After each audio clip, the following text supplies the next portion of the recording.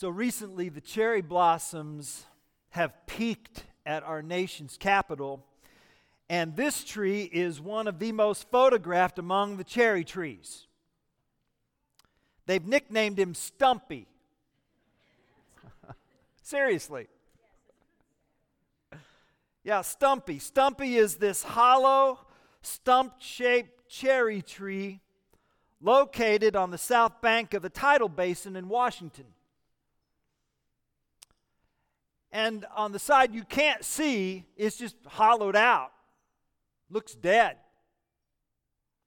But on the other side, the side we can see, is just this small, thin strip of bark.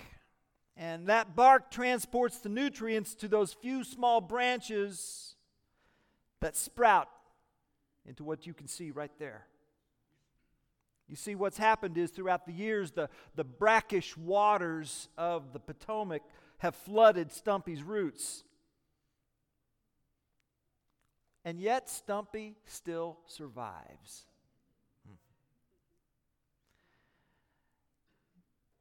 And this spring, like last spring and the spring before, its blossoms just burst. And it is a cherry tree of glorious ruin, is what it is. Stumpy's resilience displays beauty all its own. Because you don't expect such glorious blossoms from such a battered stump. But there they are. There they are. I wonder how many of us can identify with Stumpy. I think that for some of us, the story of Stumpy is the story of our lives. Beaten down and used up and handed in and worn out, and yet miraculously the blossoms appear. The blossoms appear. Yeah, and we've gathered here for worship on this Sunday, on this Palm Sunday. And we've raised our palm leaves, haven't we? And that the palm leaves, the green is held in the grip of worn and weary hands. You see the contrast? Living green, gripped in arthritic hands. Man, if you live for Jesus, get used to that. If you live for Jesus, get used to brilliant glory blossoming from brittle lives. Get used to a king who receives praise from palms while mounted on a baby donkey. Get used to the Apostle Paul's words. We have this treasure in jars of clay to show that this all-surpassing power comes from God and not from us. And all of this by faith. We've been talking about faith, haven't we? We've been learning the answer to the question, what is faith? Well, let's see. Take your Bibles and meet me in Hebrews chapter 11. Hebrews chapter 11, verses 32 to 40. We're going to finish out Hebrews chapter 11. You didn't think I'd ever finish Hebrews chapter 11. All right?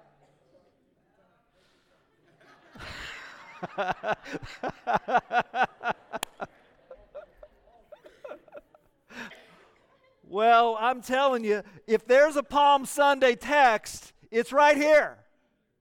It's right here. It really is. Because these verses teach us that God is sovereign over both the palm branch that's raised and the arthritic hand that raises it.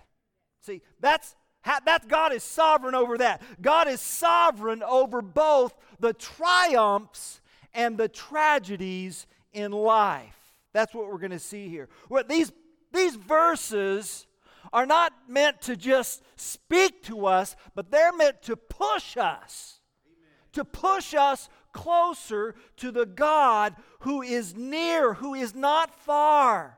The God about whom it is said in Hebrews 13:5, I will never leave you or forsake you. You see that? Just glance over there at 13:5. I'm not even going to talk about that much today, but I want you to see that. I will never leave you or forsake you. That's our God.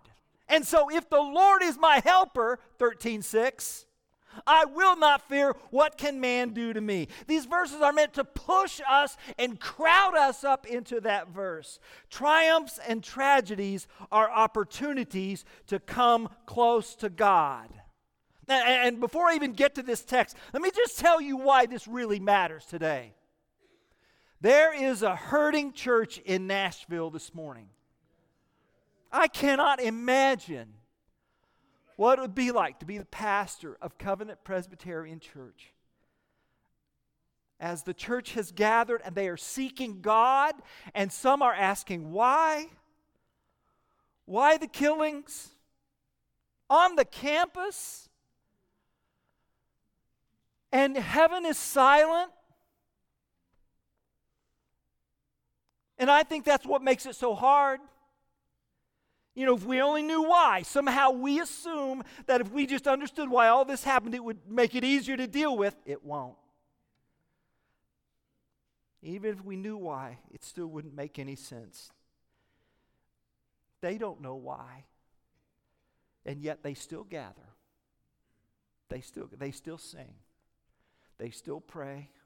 They're still going to hear the word. They're going to come close to God. And what do you call that? I tell you what you call that. You call that enduring faith. You call that enduring faith. And that's what we're going to see here in Hebrews chapter 11, verses 32 to 40. Enduring faith in the God who is sovereign over the triumphs, the God who is sovereign over the tragedies, and the God whose Son rode into both. That's where we're going today. As we look at these verses, I want us to see the God who is sovereign over triumphs and tragedies, and the God whose Son rode right into both. Hear these words. And what more shall I say?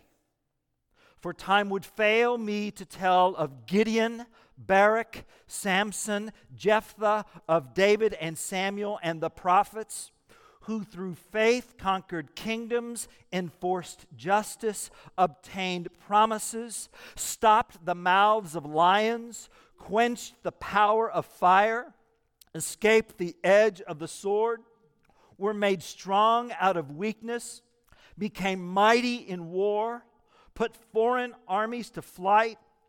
Women received back their dead by resurrection.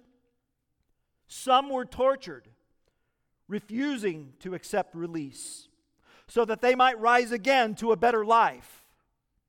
Others suffered mocking and flogging and even chains and imprisonment. They were stoned. They were sawn in two. They were killed with the sword. They went about in skins of sheep and goats, destitute, afflicted, mistreated, of whom the world was not worthy, wandering about in deserts and mountains and in dens and caves of the earth. And all these, though commended through their faith, did not receive what was promised, since God had provided something better for us, that apart from us, they should not be made perfect. This is the Word of God. Oh, well, you can tell that the letter to the Hebrews was written by a preacher. I mean, who else would say, and what more shall I say, for time would fail me? Preachers are always running out of time. It's like the clock. They've just decided to put the preacher on the clock now. And here he's been talking about all of these Old Testament saints and heroes, and now he's just got to run off a series of names because he's running out of time. But you can see in verses 32 to 35 that there are times when God determines to triumph through faith. See, that's what's going on here with these names, these three pairs of names: Gideon, Barak, Samson, Jephthah, David, Samuel. They were leaders in the period of the judges leading up to Israel's monarchy. And I mean, they were just amazing, amazing people of faith. Now, to be clear, to be absolutely clear, each of these leaders lived flawed lives. And so the preacher did not list them because they were sinless. Rather, despite their weaknesses, God used them. God used them. And so look what faith can do. Faith can conquer kingdoms. Faith can enforce justice. Faith can obtain promises. So the preacher here is telling how these leaders God used to fulfill his promise to Abraham that through their faith that all nations would be blessed. All nations. So faith can build a righteous government. Faith can do that. Furthermore, faith can triumph over deadly odds. Look at verse 33. The mouths of lions were stopped. Who does that remind you of? Doesn't that remind you of Daniel in Daniel chapter 6? And then what about verse 34? Faith quenched the power of fire. What's that remind you of? Well, doesn't that remind you of Daniel chapter 3? Shadrach, Meshach, and Abednego, three Hebrews in Babylon threatened with incineration for not bowing to the golden idol of Nebuchadnezzar. Why, look at verse 35. Faith can get a child raised from the dead.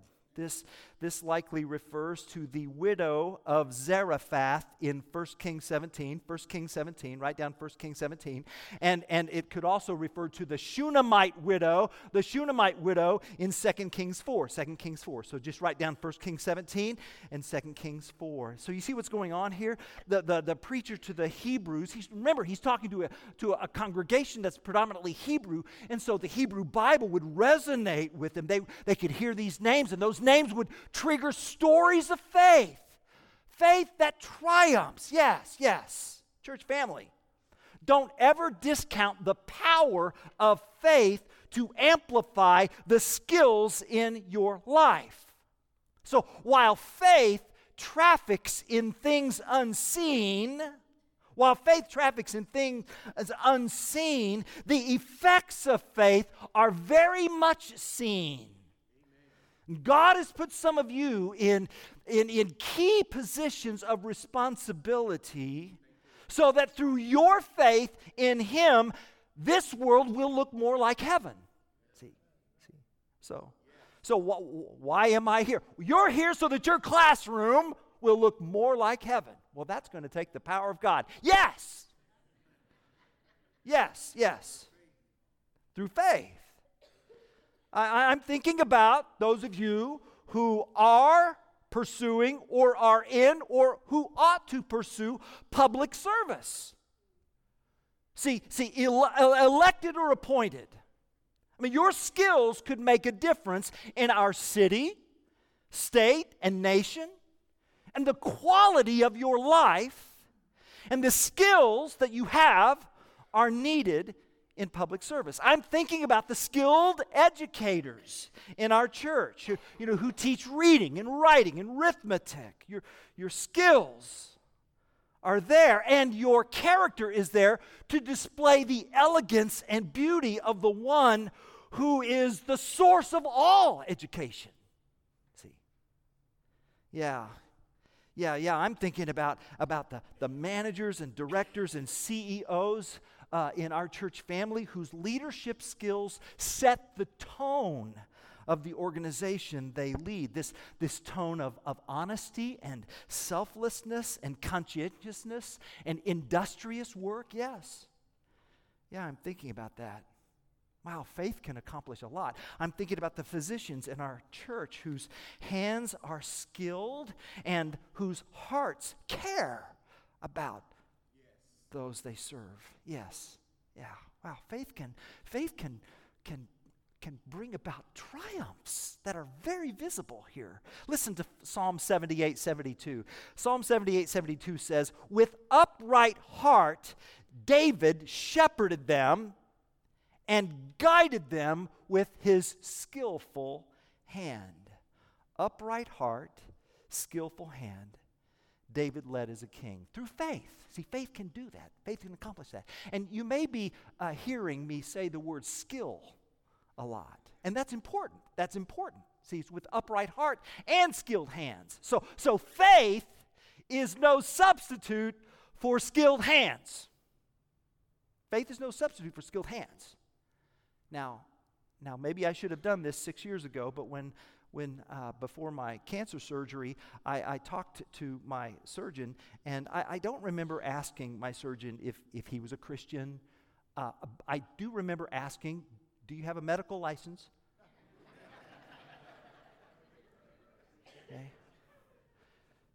Okay. Is it accredited? And so how many surgeries have you done on that robot? Okay, I'm not spring training. Okay. All right. So faith is no substitute for skilled hands. And just as skills can develop and grow, faith develops and grows. And faith amplifies skilled hands, and skilled faith and skilled hands amplify your witness for Christ. See, there's a book I'd recommend about connecting your work with God's work. It's called Every Good Endeavor. It's written by Tim Keller. He wrote about a physics professor named Catherine. He says that through her faith, she has shaped the culture of her coursework and her research lab. Listen to what Keller has to say about Catherine, Professor Catherine. In the somewhat sterile and technological environment of a laboratory, Catherine plays classical music to create an atmosphere of creativity and beauty. Catherine shapes the way her students respond to exciting and disappointing results. Catherine models both hard work and good rest over and above frantic work and fitful procrastination. Catherine brings her children to work occasionally to create a culture where family is not an interruption from work and where research and teaching are part of the natural flow of a mother's life. Catherine invites her students into her family's home to show that she values them as persons and not just units of research productivity. At the small scale of her laboratory and classroom, Catherine has a real ability to reshape her world. And all of this is done by faith. Faith. Wow. Isn't that beautiful? Yeah.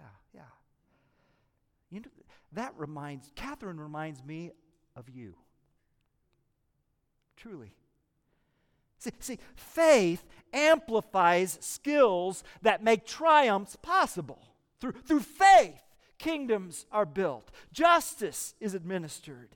A university improves. An economy flourishes. A classroom is a place where students want to come. Through faith, Israel was a city set on a hill. Israel gave the world the truth that there is one God who is over and above creation. He's not in creation. He's over creation, you see. Yes. Yeah. Do you have faith? Then put that palm branch in your skilled hands and let's see what God can do. Huh? God determines to triumph through the triumph of skilled hands and faith. Yes, that's 32 to 35. But did you see the abrupt shift in verse 35? Did you notice that? Women received back their dead by resurrection. Some were tortured, refusing to accept release. Wow, there's a hard left turn, right? But it's one we need to hear. Because there are times when God determines to sustain us through triumph, and then there are times when God determines to sustain us through tragedy. Verses 35 to 38 put us on notice that some don't come home from the hospital. Some suffer innocently. Some experience unspeakable pain and sorrow to the very death.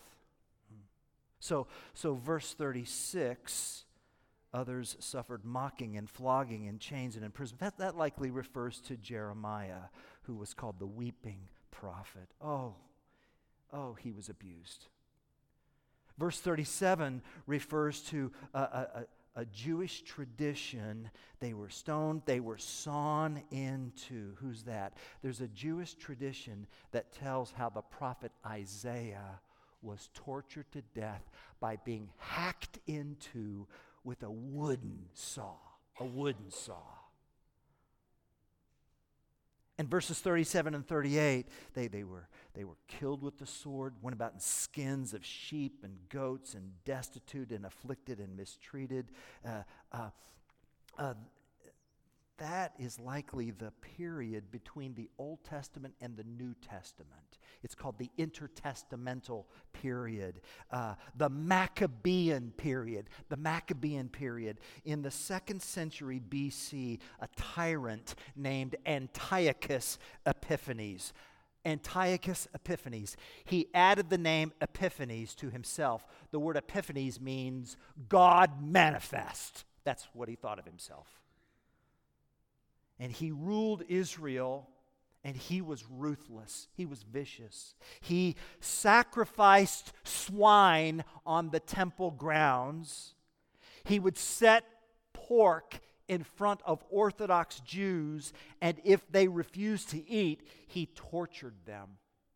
One mother watched her 7 sons perish as Antiochus Epiphanes slaughtered them before her eyes, one by one, for their faith. And when the youngest son remained, she looked him in the eye and said, "You be brave and join your brothers, and soon we will all be together." Yeah, no wonder verse 38 says, "The world was not worthy of them." And then we come to verse 39. And church family, you have got to get this verse. This verse will keep you from quitting. This verse will keep you persevering. Verse 39 says that God, through His Scriptures, testified. God, through His Scriptures, gave witness. God commended all these through their faith, whether triumph or trial. See, this is critical. There's a temptation to think that the difference between those who triumphed in 32 to 35 versus those who suffered tragedy and died from it in 35 to 38, what's the difference? Well, the difference must have been the quality or quantity of their faith. And that's not what this says. Please don't ever think that, if I believe enough or trust enough or give enough or serve enough or preach enough, well, then such faith will somehow enable or obligate God to bless me.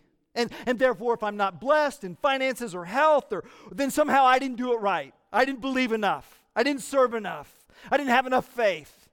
Church family, none of these people in Hebrews chapter 11 had flawless faith. None of them. They were all broken in one way or another. It's not the quality or quantity or purity of my faith that decides whether I face triumph or tragedy. You say, well, what is it then? The Bible says this is a difficult truth that we must believe. The Bible teaches that it is God's mysterious sovereign will who determines those who live 100 years or 100 days. These verses tell us, verse 34, sometimes God allows people to escape the sword. And verse 37, others perish by the sword.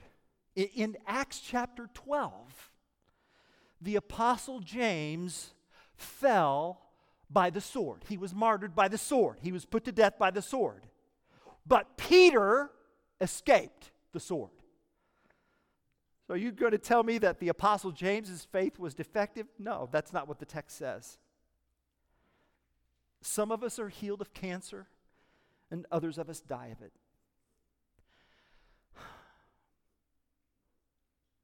And how God determines what God determines is above my pay grade. I just don't know. And you know what? Strangely, I find comfort with that because I don't think I could handle it if on top of painful, relentless suffering, I had to shoulder the burden that it was all because I didn't have enough faith.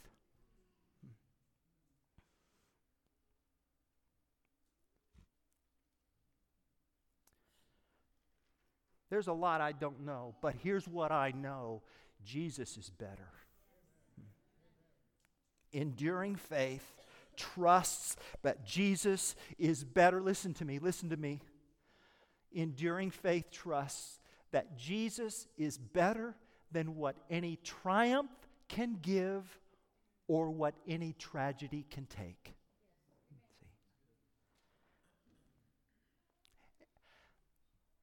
And here's why. Because this side of heaven, both triumphs and tragedies are temporary. See, that's why verse 35 is so important, because God has promised those who live by faith that they will obtain a better resurrection. See, even Lazarus, whom Jesus raised from the dead in Holy Week, he was going to die again. But God is promising a resurrection that death cannot defeat. And so listen to me. When tragedy strikes, don't ever say, you should have had more faith. We don't say that here. Here's what we say. When tragedy strikes, we say, for me to live is Christ and to die is gain. That's what we say. When tragedy strikes, we don't say, God, if you love me, you'd get me out of this. No. Here's what we say. We say what Shadrach, Meshach, and Abednego said to Nebuchadnezzar. Oh, King Nebuchadnezzar, we do not need to defend ourselves before you in this matter. The God we serve, the God of Abraham, Isaac, Jacob, and Joseph, He is able to deliver us from the fire and rescue us out of your hand. But even if He does not, we won't bow before you and that filthy idol you've set up. That's what we say. We don't say, God is mad at me. We don't say that. Rather, we say, for God has not destined us for wrath, but to obtain salvation through our Lord Jesus Christ, who died for us, so that whether we live or die, we might be with Him. 1 Thessalonians 5, 9, and 10. That's what we say. Oh, man. And we say that because, verse 40, God has provided something better for us. That's what we say. He loves us. He's provided something better for us. And so we fix our eyes on Christ by faith. Faith has fixed eyes on the love of Christ. Faith loves Christ more than life. Faith does that. Faith loves Christ more than family. Faith loves Christ more than children. Faith loves Christ more than grandchildren. Faith loves Christ more than our spouses. Faith loves Christ more than our work. Faith loves Christ more than my retirement. Faith loves Christ more than preaching about Christ. Faith loves Christ more than building that dream home, because Christ is the architect and builder of an eternal city. He doesn't want to just give you a home. He wants to give you a city. Faith says, whether Christ gives me prosperity or poverty, I will love Him. He is my reward. Faith says that Christ is my treasure beyond the wealth of Egypt. He is my possession. He surpasses all others. He's better. That's the challenge of Hebrews, and it's our challenge too. That little church in Rome is suffering, and there's some folks about ready to quit. And the preacher says, don't! Jesus is better. Gee, we just need to believe the Apostle Paul.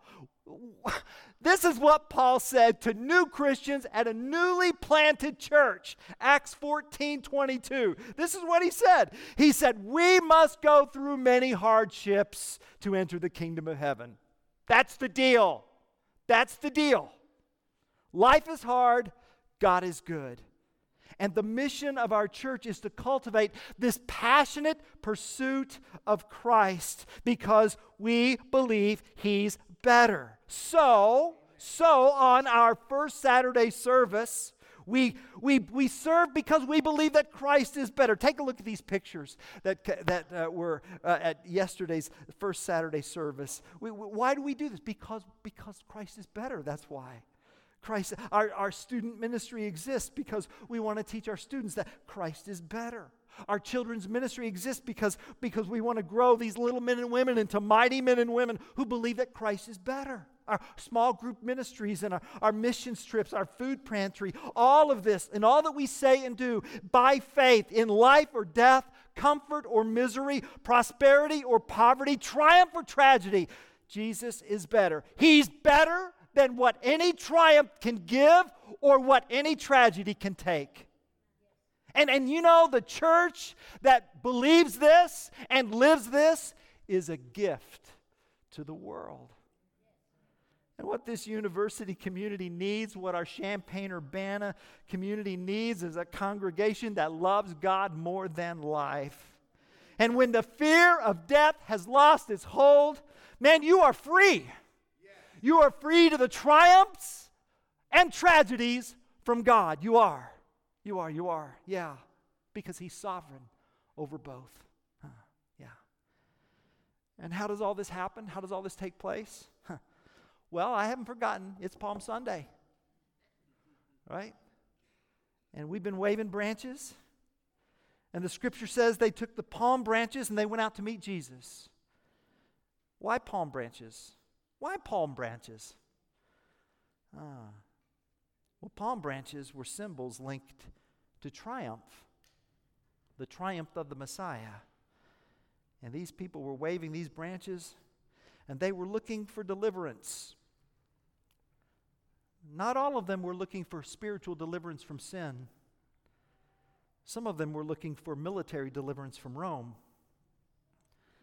Yes, of course, you read the scriptures, and Jesus' ministry was a ministry of triumph, the triumph of miracles and signs and wonders and other worldly teaching.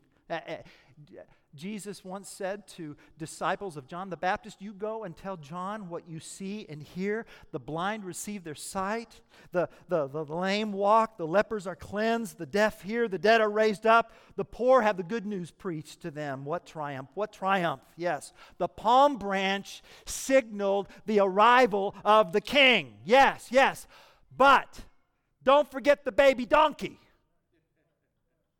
You see, the baby donkey signaled the kind of king that God's people should expect. The King of Peace.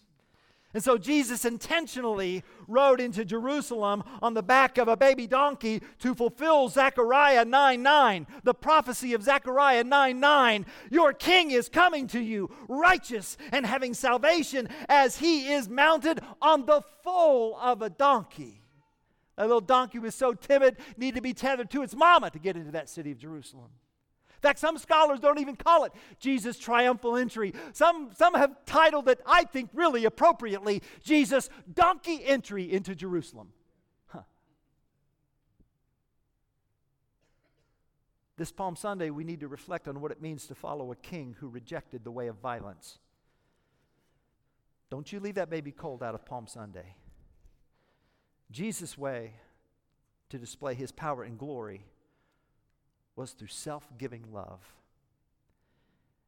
And you know what happened just before He went into the city, don't you? Let me remind you, in Luke 19:41-44 says, now as Jesus drew near, He saw the city and wept over it. So here He is, from the crowd's perspective, they have the palm branches. From Jesus' perspective, He's on the baby donkey. Watching, they're shouting and praising. He's weeping. He's weeping. Did you get that? And He's saying, oh, Jerusalem, if you had known, even you, especially in this your day, the things that make for your peace. But now they are hidden from your eyes. For days will come upon you when your enemies will build an embankment around you, surround you, and close you in on every side, and level you and your children with you to the ground.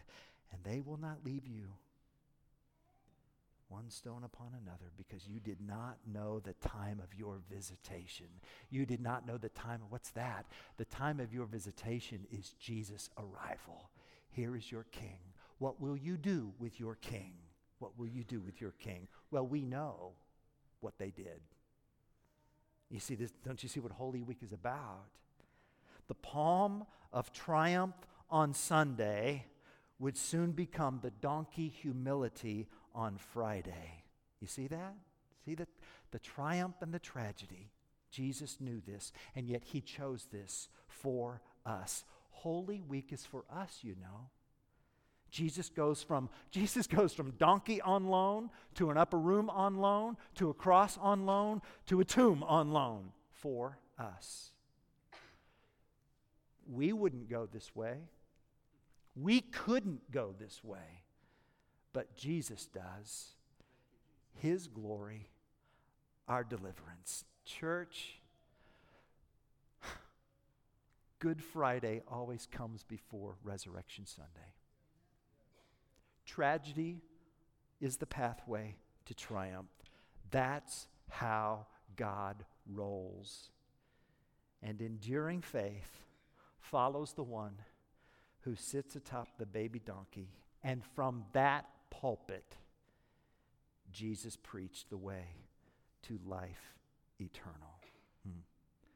There's a great little exchange in this limited series called The Chosen, about the life of Christ. Jesus does something, and Peter says to him, "This is different." And Jesus' response is, "Get used to different." You've always done things differently, and they've never failed. Like the time you turned water into wine, or like when you rubbed mud on the blind man's eyes so he could see, or when you healed the paralyzed man because his friends truly believed, and like the time you entered Jerusalem riding on the back of a colt, and they asked, "Who is this?" And they, along with the rest of the world, would soon know. They knew you as the one who healed the sick and fed the poor, the one who turned lives inside out and upside down, the one who had 12 close friends, raised a man named Lazarus from the dead, and told a cripple to get out of bed. But soon they would see you are more than anyone who had come before. Just in time, hope had arrived. Some cheered and cried, "Hosanna, save us now, please save us." They waved palm branches and laid them down so you wouldn't have to touch the ground. Children sat on the shoulders of parents as they pointed to the one they'd been waiting for. Echoes of "Jesus is Lord" filled the city as you moved toward the beginning of the end, and we thought that the king was coming to take his crown. But you knew the king was coming to be buried in the ground, to bring us from lost to found. Good arrives only to die, only to rise, only for the world to realize that you are who you say you are.